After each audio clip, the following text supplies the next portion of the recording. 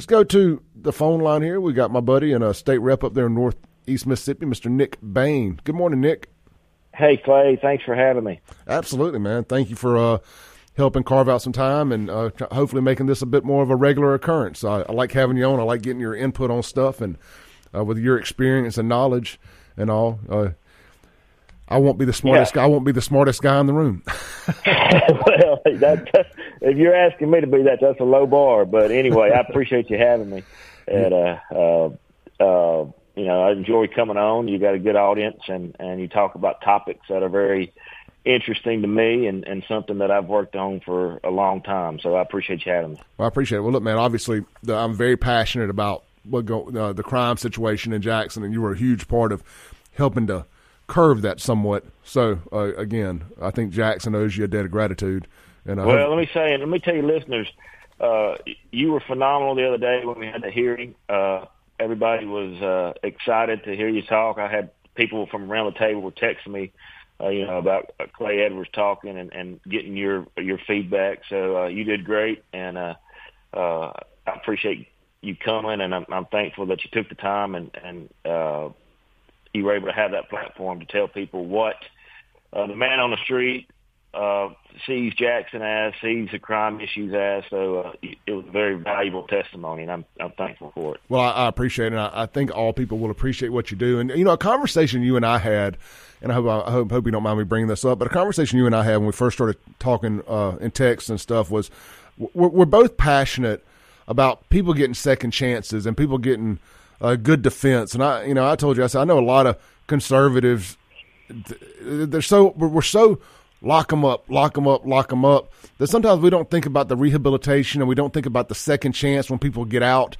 I'm a huge believer that nonviolent and non-sexual felon offenders get an opportunity to get their voting rights back, the opportunity to own a firearm, equal opportunity to get a job somewhere. I think that making people live with that mistake forever, if it wasn't a violent crime, I think that's something wrong. And I think what you're doing with this public defender stuff is right in that same lane.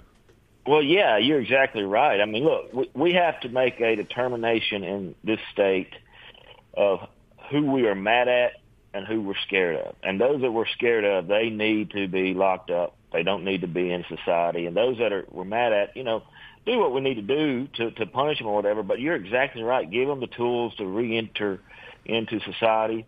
Give them the tools to be rehabilitated and to be successful, because it ends up costing us in the long run. I mean, it's right at $25,000 a year to house somebody in MDOC custody.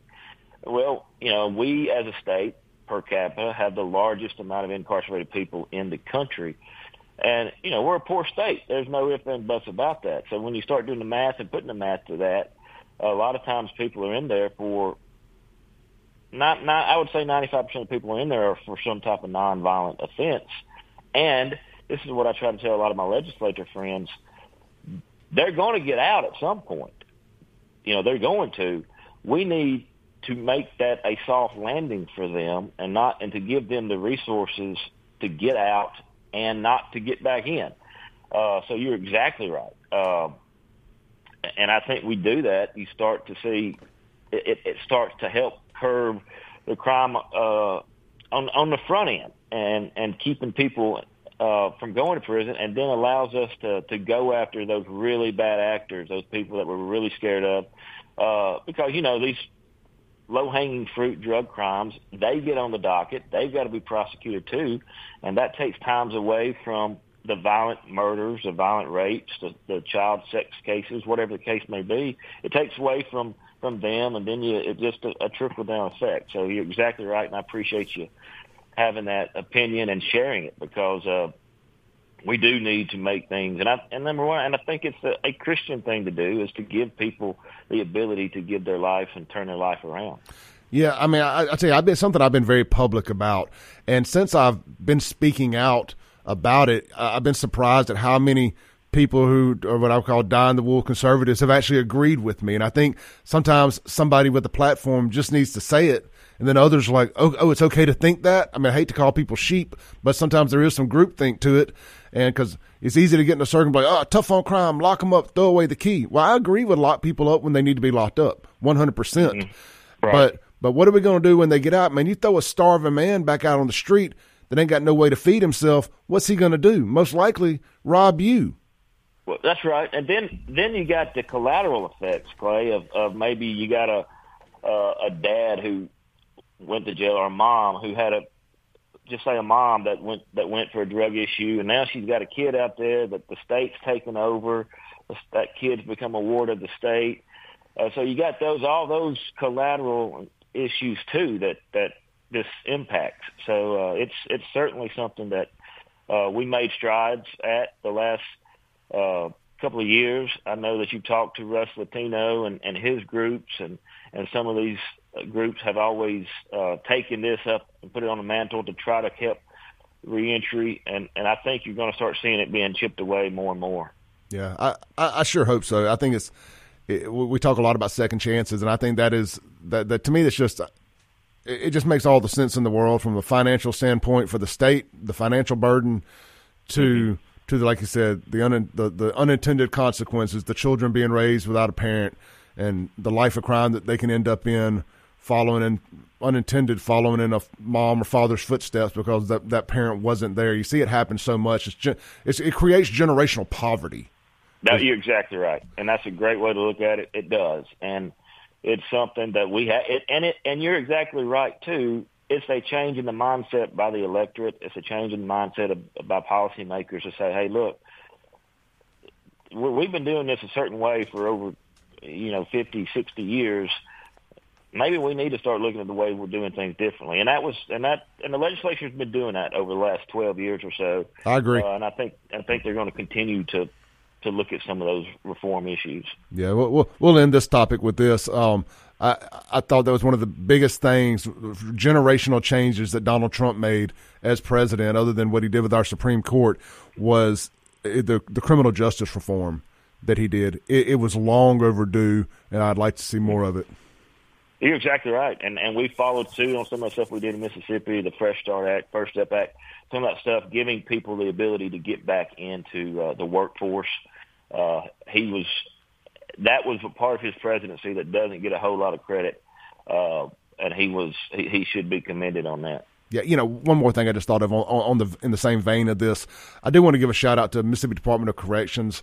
I saw where they've now put a barber college in one of the prisons to help teach people a legitimate trade that they can bring back out with them, and I love that. Absolutely. Right. Can we do more of that? Can we turn these prisons into a bit of a VOTEC type thing for a certain segment of the criminals? And Bradley Lum down there runs Prison Industries, where he takes a number of those, and they learn how to make chairs. They learn how to make paper products and stuff like that. They're selling office furniture now. So it's a great resource, but you're exactly right. Put them to work and let them learn a skill so that when they get out, they do have that soft landing that we've been talking about. Then the state can sell the products that they're making and recoup some funds. It just makes too much sense. Yep. All right. You're right. Let's do this. We took up that whole segment talking about that, but that's something I know we're both passionate about, so I wanted to give it time to breathe. Let's take a break real quick. We'll come back, and let's jump into Brandon Presley and Tate Reeves. Some of this polling suggests that Brandon's got a little bit more than just a puncher's chance at this thing. So I want to take a look at that. We got Nick BAIN with us, and we'll be right back on the other side of this break on The Clay Edwards Show.